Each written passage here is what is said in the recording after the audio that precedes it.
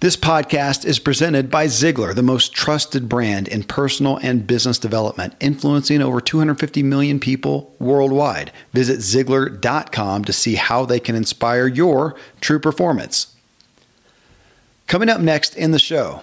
For anyone who writes, I have an exercise that made a tremendous difference for me as a writer that I do every time I sit down to write. Okay. In order to clear all of the mental cobwebs and all the distractions and everything that's trying to take my attention away from my writing project. And I call it my Nietzsche journal. The philosopher Nietzsche said that the purpose of being human is to become someone who does not deny. And I used to do some research on self-deception, and I found this fascinating. In my Nietzsche journal, I write one page where every single line begins, I do not deny. And then it's whatever comes out. I do not deny. I do not deny. I do not deny. It could be good things, bad things, funny things, anything at all. And a lot of times what happens is that I unearth some deep stuff that was in there that I never would have realized was actually taxing my mind, or I unearth something that is a deeply buried, beautiful, sparkling gem that I just would have never known about.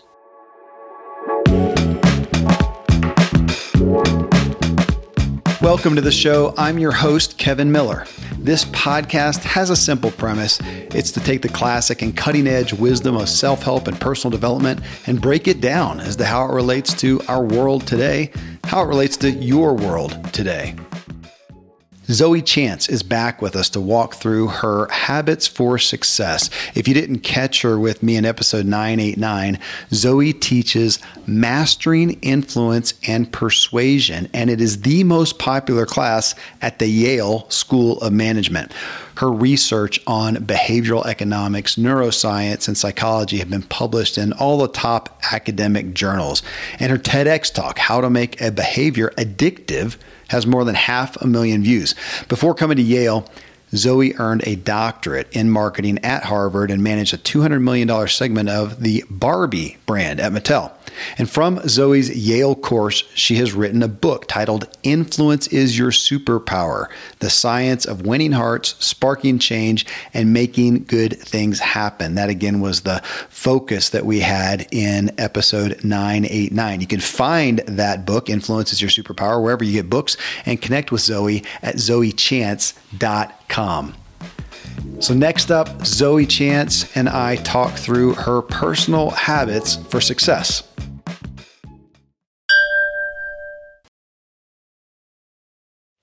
Zoe, as I mentioned in the first show in talking about habits, it's just so relevant to your book. Influence is Our Superpower. We're talking about how to go out there and thinking initially of influencing other people. And yet here we're talking about our personal habits. And we've got, of course, James Clear's book, Atomic Habits, going through the roof right now. And we're trying to figure out, how can I influence myself? And we talked about that aspect that people correlate usually negatively to influence, of manipulation.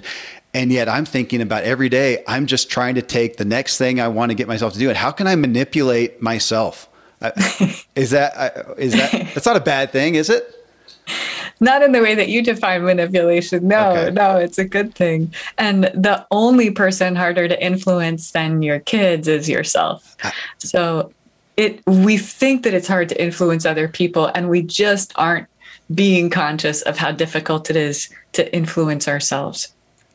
And we imagine that it takes motivation, right? And a lot of times what it takes is just making it easier to do the things that we want to do, or making it more pleasurable to do the things that we want to do. And I discern or distinguish pleasure from motivation, right? So pleasure is intrinsic rewards, and motivation is some kind of external reward in this context I'm thinking about. But what I find is most helpful for me, more than anything else, is some kind of external social support, because I'm a people pleaser. And we talked about this in the other show. Yeah. I know you can relate to that too. Yeah. So I'm a people pleaser, but I'm not a Zoe pleaser in this way. So I'm not a good boss of me. It's an interesting way to put it. I like that. Okay. I have a coach for this reason. Okay. And I've been working with a coach for over a decade. She's responsible for probably 40% of my happiness and my success because I need to have a boss. I need to have someone be the boss of me. I'm a professor. Nobody's the boss of me. And so when you say a coach, give me a frame of reference of a life coach, business coach, health coach. Where is she? She's a personal coach, but we cover a lot of professional and business stuff as well. And actually, she's given me a ton of advice for the book that I wrote. And I talked through lots of the concepts and material with her. And she taught me my favorite influence technique, which is the magic question, which you used on the show earlier with your son, which was what would it take? Yeah. It's a great coaching question for other people and a question that we can use for ourselves and for anyone that we're trying to influence. What would it take? So that was from my coach, Mandy. And that one, that goes in the face of that negative aspect of manipulation when you come out and just say, look, I want to influence you. How can I do this for it should be framed in for your good. This isn't about me, but how can I do that? So I appreciate it. It depends. And it could be just something that you want, right? What would it take for me to get a promotion, for example? Okay. What would it take for me to be paid at the top of the salary band for this role? And when you come to your boss and you ask a question like that, you're not saying, because I am trying to benefit you, boss. It's fine that some of what we're asking for is just for us, but your boss will be happy to tell you exactly what it will take because they want you to be productive and engaged and happy and stay and not be part of the great reset or resignation or whatever we're calling it. Well, shameless promotion. That is chapter 3.5 of Zoe Chance's book, Influence is Your Superpower, and it's called Ask. So listen to the first show to hear us talk about that. So I often start off with, just the arena of health, your own personal wellness, your exercise, your nutrition habits. I want the behind the scenes look at what Zoe does. Now, I know you did, at least from an exercise standpoint. I so appreciated your TED Talk on, I forgot the title. It was on addiction. What was the title? It's called How to Make a Behavior Addictive. Yes. And you came to that from your own story of your own addiction. Of course, you talk about addiction and then came at it and it was addicted to walking, which most people are going to. I know. But okay, so I got to tell you, I totally got it. Exercise is my main drug. Here I've got my expensive, Garmin watch for me for riding and running. I pay attention to it and I connect it to Strava, which I have friends who do that. And then Strava, the thing that I'm most addicted to there, if I put that there, is not even just the consistent measuring of how often I exercise or how long I went, or for me out here, it's the elevation, how much elevation did I do? But I'm just comparing myself to the last time. And so I love the little dynamic in there that says, I did this 2 days ago. I did a ride that's a consistent one that I do in the winters, especially. And it, of course, compared it. And I did a PR. It was better than I've ever done on that. Made me feel great. And here I am bragging to you and the whole audience about that. And they got me. Strava got me. And I'm sitting here talking about them. So I relate that. So all that to bring us back. And it's great. And you're not addicted and you're not ruining your life. It's going well, right? The Strava is a good influence. Yes, it is. Now, but you shared on so folks go listen to her TED Talk and you'll hear how it went awry a little bit for you. But tell me what you're doing nutritionally, exercise, all that good stuff. Right now, so I had this book launch 6 weeks ago, and I have been doing a terrible job of personal care with health, with eating badly, sleeping very little, exercising very little. And this is also where my coach comes in. Mm-hmm. And Mandy, her number one goal for me is that I get enough sleep. That's always anytime I'm checking in, I have all of these goals that I want to reach and accomplish professionally. Just how are you sleeping? What's your goal? Time wise, I know that's not the Holy Grail, and my audience knows that the quality counts just as much as the quantity. But I'm interested in that. What's your quantity goal? I wouldn't say it's a goal, but my preference is 9 hours a night. Okay. And I know that's very high compared to most people, but actually Mandy has persuaded me. And then I've read some research on it, including a book called The Power of Sleep, but some other stuff that in research experiments where they have people who are getting 8 hours of sleep experiment with getting 10 hours of sleep. They perform better on things like measures of IQ. And when people who have had 8 hours of sleep during the night come in and they take a nap during an experiment, they again perform better on problem solving tasks and things like that. So I don't know if it's true for everyone, but I know that it's true for me that I perform better when I get more than 8 hours of sleep. 9 is, I don't know if I've ever had anybody state it that high. I look at that. So I'm sitting here pulling mine up, and right now, and I'm at a deficit from my norm, but I have 8 hours and 9 minutes. That's at least the last week of sleep. And I had one recently where I did do 9 hours because I had a big day coming up and I wanted to perform. So I appreciate you pulling that out. So norm, let me go to your norm. So you're out of whack now, and I appreciate seasons and cycles. And of course, huge congrats on the book launch. But so sleep is there. On the norm, what are you doing these days from an exercise standpoint when you take the time? What I aspire to be doing every day that isn't every day right now is just going on a walk or a run from my house. And I finally, for the first time since I lived in Colorado 20 years ago, for 5 years, and I would go out for a walk or a run every day in the mountains. And everywhere that I lived in Colorado, I could run somewhere beautiful from my house. And now is the first time that, again, I can do that right from my house to find a beautiful place. And I live by a reservoir, and I feel like I'm in Colorado when I go run around by these lakes. Yeah. How about nutritionally? Anything specific you ascribe to there? I have recently shifted to just asking my body I find that my body is not a good decision maker in the grand scheme, but it's a good decision maker in the moment if I ask it very in a finite way, not what do you want to eat right now, but and I literally have these conversations in my head, what is the right food for you right now? And my body will tell me. And then I ask, and what is the right quantity? And then I have made a surprising shift toward eating way less meat.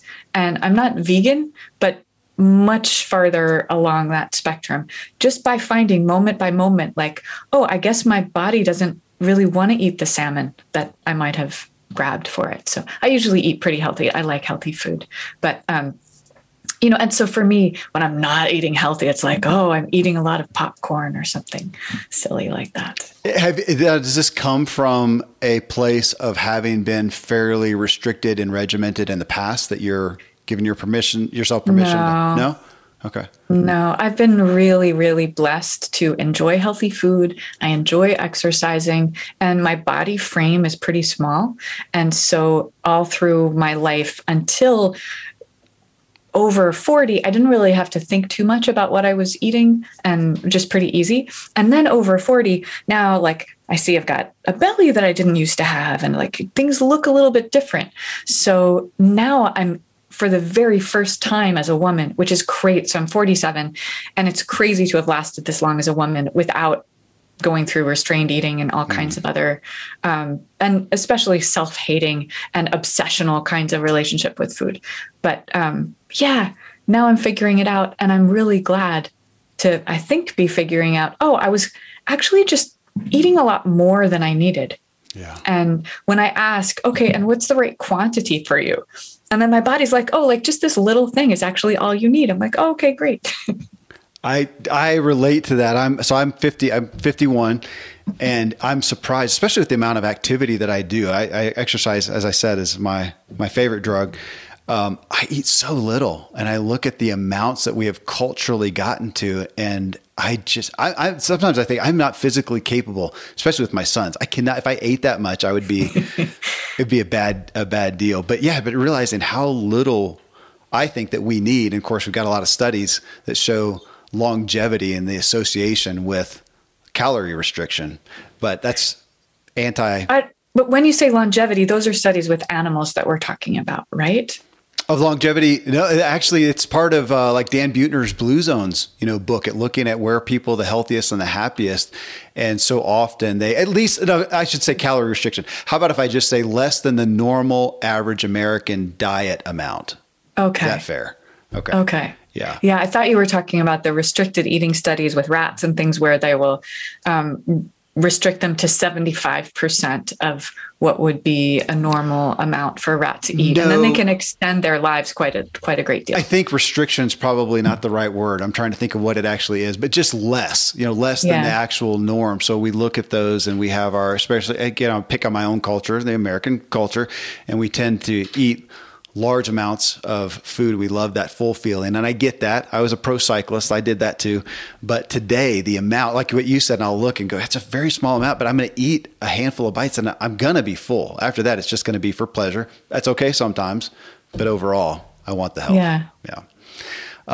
How about relationships, family and friends? You have a 13-year-old daughter, you said, right? Yeah. And this is a good time to ask it because you're in a busy season. And so when you're trying to safeguard those relationships, not just family, but your friendships and ongoing, what are some of the habits you have in place for that, Zoe? I would love to have more habits related to my friends. I think I do get to spend quality time with my family, and I have this blended kind of strange shape of family where my daughter and my mom and my husband and I each have two separate houses, and none of us share the same two separate houses. So we all overlap with each other at different times on different weeks. Like my daughter has a super awesome baby daddy who's a colleague in my same department at Yale, and she's with him half of the time.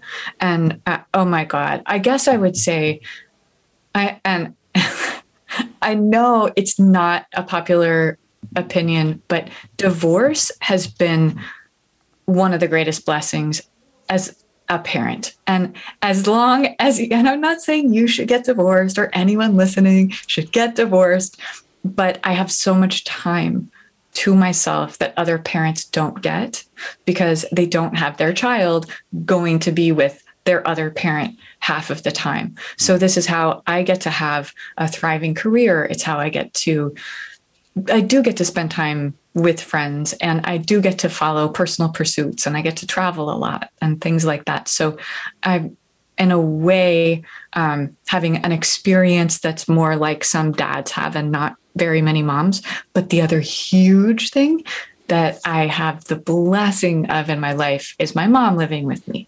And half of the time we live together, half the time she's in Philadelphia. And my mom is my very best friend, and she's my daughter's third or fourth parent. And they have a great relationship, and it's awesome. And my mom is so much fun. Like a little while ago, she comes into the kitchen and she has a cake. It's a total surprise that she has a cake, and there are these sparklers that are stuffed in the cake. They're on fire, and these are huge. They're not like candles. They're fireworks, looking like it's going to set the house on fire. And she's just singing "Happy Thursday to you." I love it. That is my mom.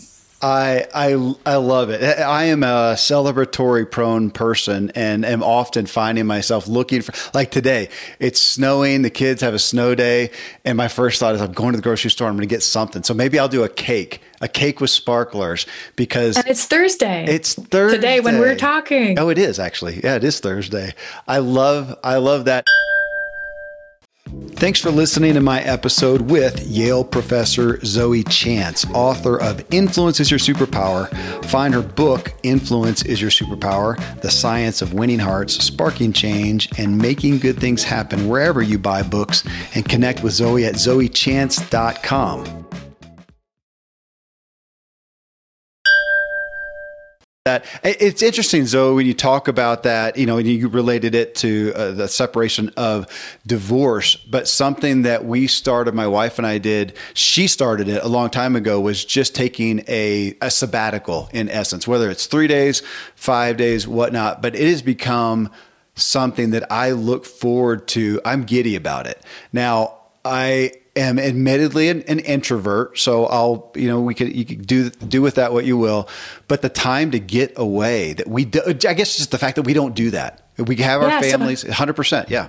How often you do separate sabbaticals? I do mine right? solo. Yeah. I mean, I'm going now. Yeah. I mean, we do, getaways together, but no, I'm talking about just by myself. I take off in my van with my bike and and all my stuff.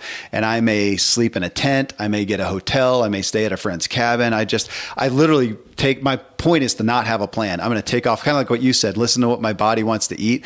What does my body want to do today? And as far as writing, now of course you did your book. Well, you wrote it a few years ago, but I wrote it 4 or 5 years and I just finished it. Well, I don't know. 6 months ago. I understand that. I think my story is going to end up similar. But that's such a great time for me to go. I call it to go down the rabbit hole, to get someplace where even here at my office, it's still where I do business. There's other distractions. And so to get away. So I'm a fan of, in whatever way, of taking time to get away and just get to know yourself, if nothing else. Yeah. So that's amazing. Does your wife also take sabbaticals? Yeah. I think that's an amazing way to have 9 children. And and I think all parents need sabbaticals and almost no parents ever take them.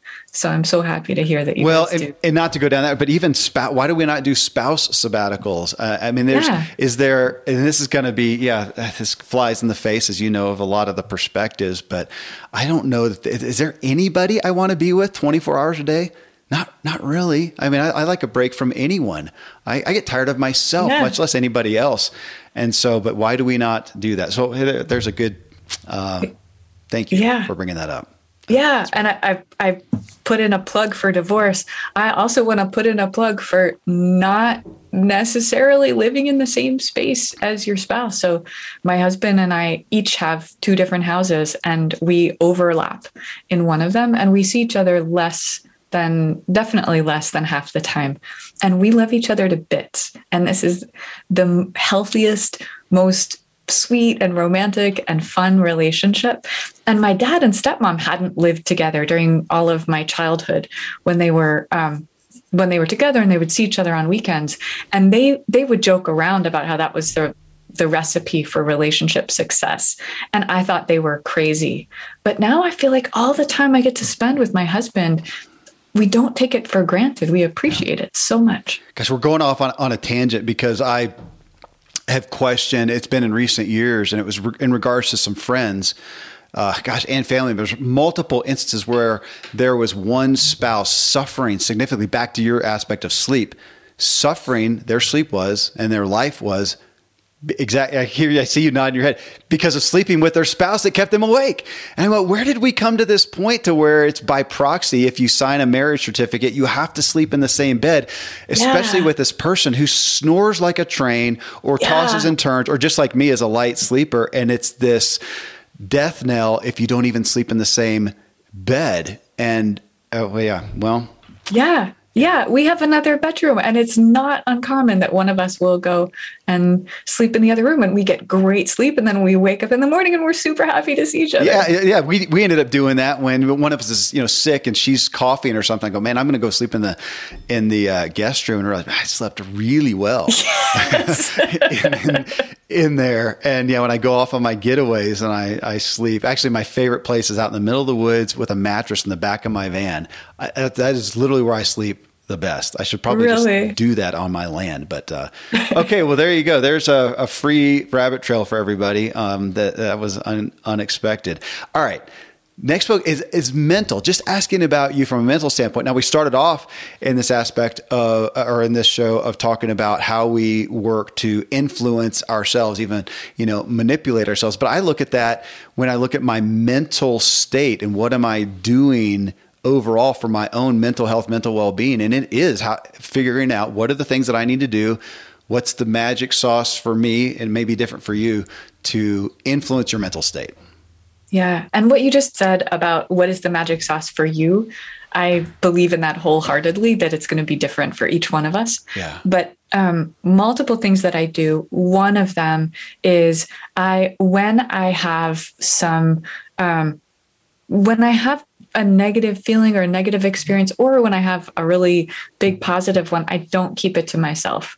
And this includes when I've done something that I regret or that I'm ashamed of, I'll share that with, or somebody, like I get rejected. And if I don't share these things with somebody like a friend, my mom, my sweetheart, but sometimes even with my Facebook friends, I'll just post very personal stuff so that I have it out there, that it doesn't get its claws into me so much as in the way that it does if I'm trying to repress it and trying to hold it in. But for anyone who writes, I have an exercise that made a tremendous difference for me as a writer that I do every time I sit down to write, in order to clear all of the mental cobwebs and all the distractions and everything that's trying to take my attention away from my writing project. And I call it my Nietzsche journal. The philosopher Nietzsche said that the purpose of being human is to become someone who does not deny. And I used to do some research on self-deception, and I found this fascinating. In my Nietzsche journal, I write one page where every single line begins, I do not deny. And then it's whatever comes out. I do not deny. I do not deny. I do not deny. It could be good things, bad things, funny things, anything at all. And a lot of times what happens is that I unearth some deep stuff that was in there that I never would have realized was actually taxing my mind, or I unearth something that is a deeply buried, beautiful, sparkling gem that I just would have never known about. Now, I'm familiar with him and his stuff. Now, is this coming out? Did you say it came out of some of his works? This concept? I just took the inspiration from something that he said about the purpose of being human is to not deny. Oh, right. Where did do you know which book he is that? Oh, I'll find it. Okay. I'll find it and I share it. I remember the first place that I saw it was in Alain de Botton's Consolations of Philosophy. Okay. And that was how I became interested in Nietzsche. Okay. That's interesting to me because I've recently had some times of, actually I was looking at the Enneagram again. I was kind of back in that. We had somebody on the show and I was looking at it in regards to myself and found myself in a certain point of kind of that. I didn't think about it as far as what I'm not denying, but it's almost like an admission of, I am that. I don't need to fight that. I am that. I'm managing X, Y, Z. I am, well, in this sense, to be candid, I am a glutton. I mean, I just am. And I actually kind of like it. I kind of enjoy it. Now I got to manage it because it can go awry, but I just want to be okay being that is who I am. And I had my kids testify to my character, and it was along those lines. And so you saying it in that reference, I'm not going to deny X. Now, again, you said, it can be good, bad. It can be, it's just interesting. So yeah, I want to dig into that one. Thank you. And it's liberating, isn't it? Yeah. To just look at that and say like, oh, okay, I'm a glutton. That's who I am. So I'll manage it in whatever way. I find it liberating and I find it empowering. How about on the financial side of life? Any specific habits that you have employed there to keep yourself where you want to be? My parents always lived below their means. And so I was lucky to have a good example of that. And now I'm lucky to be in a situation where it's not that hard to do that. But because I have taken that so seriously and tried to always live below my means, I'm in this amazing situation of a great book coming out, and I have a thriving career. And because I'm trying to never use all that I make, I'm giving half of my profits from the book to organizations that are fighting the climate crisis. So 350.org is the one that I'm focusing on and supporting this year. And I feel so wealthy. I've never felt so wealthy as I feel being able to give away money and in a significant way. And it's one of the most satisfying things that's ever happened. That it doesn't get talked about as much probably as far as a financial habit, is the power of giving it away, of generosity, and again, how it fills our own self-interest. It feels great. So thanks. It feels great. Yeah. Yeah. Thank you. The next one I usually hit is spiritual. And it's, the aspect of looking at having a devotion to a bigger purpose and a greater picture that's out there. And one thing I didn't ask you about, because your book was I didn't ask about where the impetus of the book was, because it came from, as you said in the first show, it came from your teaching, came from your class. You've been doing this for a while. I don't know the story of what got you to even pursue this topic, to pursue and ultimately create the class. Where did that come from? And I'm tying that into the bigger picture, because you're not standing up in front of a class or writing the book just for your own kicks. There's obviously something bigger you're serving. Yeah. And I think it is a spiritual question for us to ask, what is the most helpful thing that I can do? And that was the question that I asked myself when I was getting hired to the faculty at Yale, where because I had been a brand manager for Barbie, they said, oh, you could come and teach consumer marketing. And because I had been researching philanthropy, actually, they said, you could come and teach social marketing, not social influencing, but nonprofits. And those two things would have been fine. But I asked myself, what is the most helpful thing that I could do? And I realized the most helpful thing that I could do would be to create a class for MBA students to become more influential. And it would draw on my background, including marketing and including research in psychology and behavioral economics, also sales, also negotiations, and also my background in theater in the charisma part. So it's just me, as generously as I possibly can, giving the best of what I possibly can that I think would be useful for people. And that's the same thing I'm doing in the book. Thanks for listening to my episode with Yale professor Zoe Chance, author of Influence is Your Superpower. Find her book, Influence is Your Superpower, The Science of Winning Hearts, Sparking Change, and Making Good Things Happen wherever you buy books, and connect with Zoe at zoechance.com. On that, you just talked about your career, and that is the next one that we hit. And you mentioned that you're in a good place right now, but you have been, I'm always curious. I mean, you were doing the class. It is the, radically popular class. You're doing well. And now you did a book. You have done a lot of speaking or doing a lot of speaking. So as with most people on the show, you got a lot of opportunity. What are the things you're doing to keep your career in the boundaries, as we talked about in the first one, in the boundaries that you want it to be in, to keep it manageable even? I think maybe in the spirit of being as helpful as possible, maybe I could share something even more helpful than that. Please. Which was a very difficult decision that I had to make about my career. And this was in I guess these conversations started in 2017. So it was before I had a great book deal. But I got hired to my dream job on the tenure track at Yale. And this was the job that I wanted more than anything my whole entire life.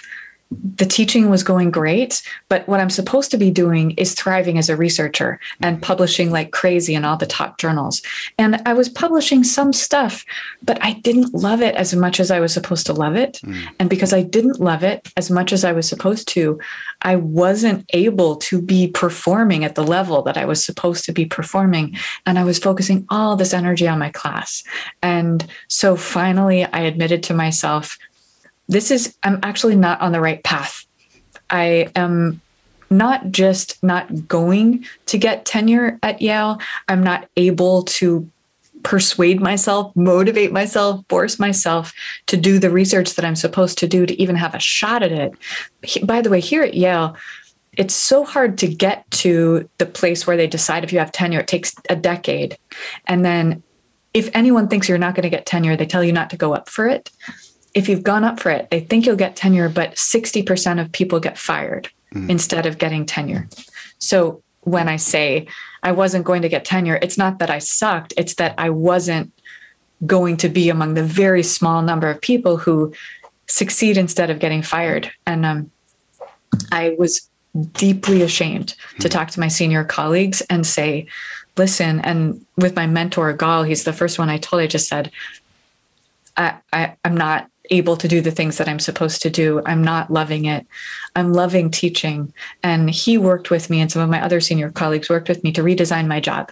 So now I have a half-time role as a senior lecturer, which is in academia. Being a senior lecturer instead of an assistant professor means you are not on the tenure track and you lose so much status. And you can't really see right now, but I'll show you if I tilt. I have on either side of my office, this teeny little office, glass walls. Yeah. And my office is the size of a king-size bed. It's in the middle of a corridor. And everyone walking by can see you and me having a conversation right now. And I love my work here now more than I ever did when I was on the path that you're supposed to be on, on the tenure track path. And so, trying to do the research that you're supposed to do. And now I have so much freedom and I have so much liberation and I have so much motivation. Last thing about this is that as I renegotiated my job, which includes half the salary that I had before, so this was a big thing. As I renegotiated my job, I asked to not have to go to any department meetings or any meetings of any kind. And they said yes. And the amount of the level of thriving that I feel in my work now means that I go to more meetings than I ever used to go to in the past. But when I show up, people are happy to see me. They're like, "Oh, Zoe's here." And I'm so happy to see them. And it's great. Thank you. That's a behind the scenes that's worthwhile of looking at that. I'm so curious. It's so disparate to hear the different journeys of bringing people to the show here with something that they've got to offer the world, how that happened.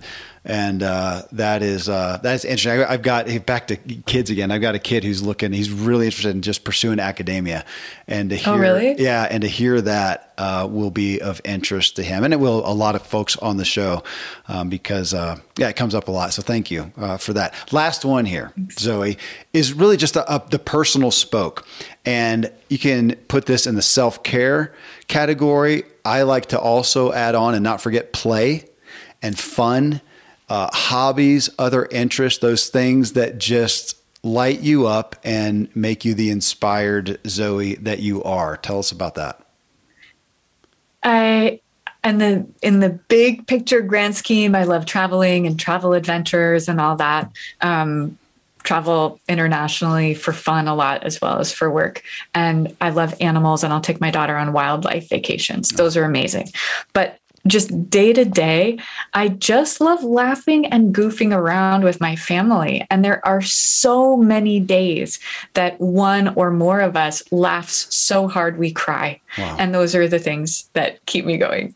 That's it probably goes back to number one with sleep. There are very few things that are as life-giving as great sleep and great laughter. And I put that in here, play and fun and hobbies, because I got to a point in my life and realized I'm not playing. I mean, not that I wasn't having fun, but man, I don't play. And so to hear that laughter, I still have to have the kids remind me that sometimes we can watch something funny, Dad, instead of something profound and meaningful. And that's, yeah. Well, not that that's not meaningful. So, hey, thank you. Thank you for being candid. Thanks for giving us a behind the scenes. And I've got more to think about as far as how I influence myself. So thanks, Zoe. Thank you. And it's just really interesting to hear from you as well. Thank you. Again, you can find Zoe Chance's book, Influence is Your Superpower, The Science of Winning Hearts, Sparking Change, and Making Good Things Happen, wherever you buy books, and connect with Zoe at zoechance.com. Coming up next in episode 992, I'm with Tom Ziglar. We take on the virtue of respect. Is it only earned? Can you really give respect no matter what? Should you? And if so, what does it look like? And can you still have boundaries within it? So we dig in and talk through it in the coming up episode. Till then, thank you as always for letting me walk with you as we inspire our true performance together.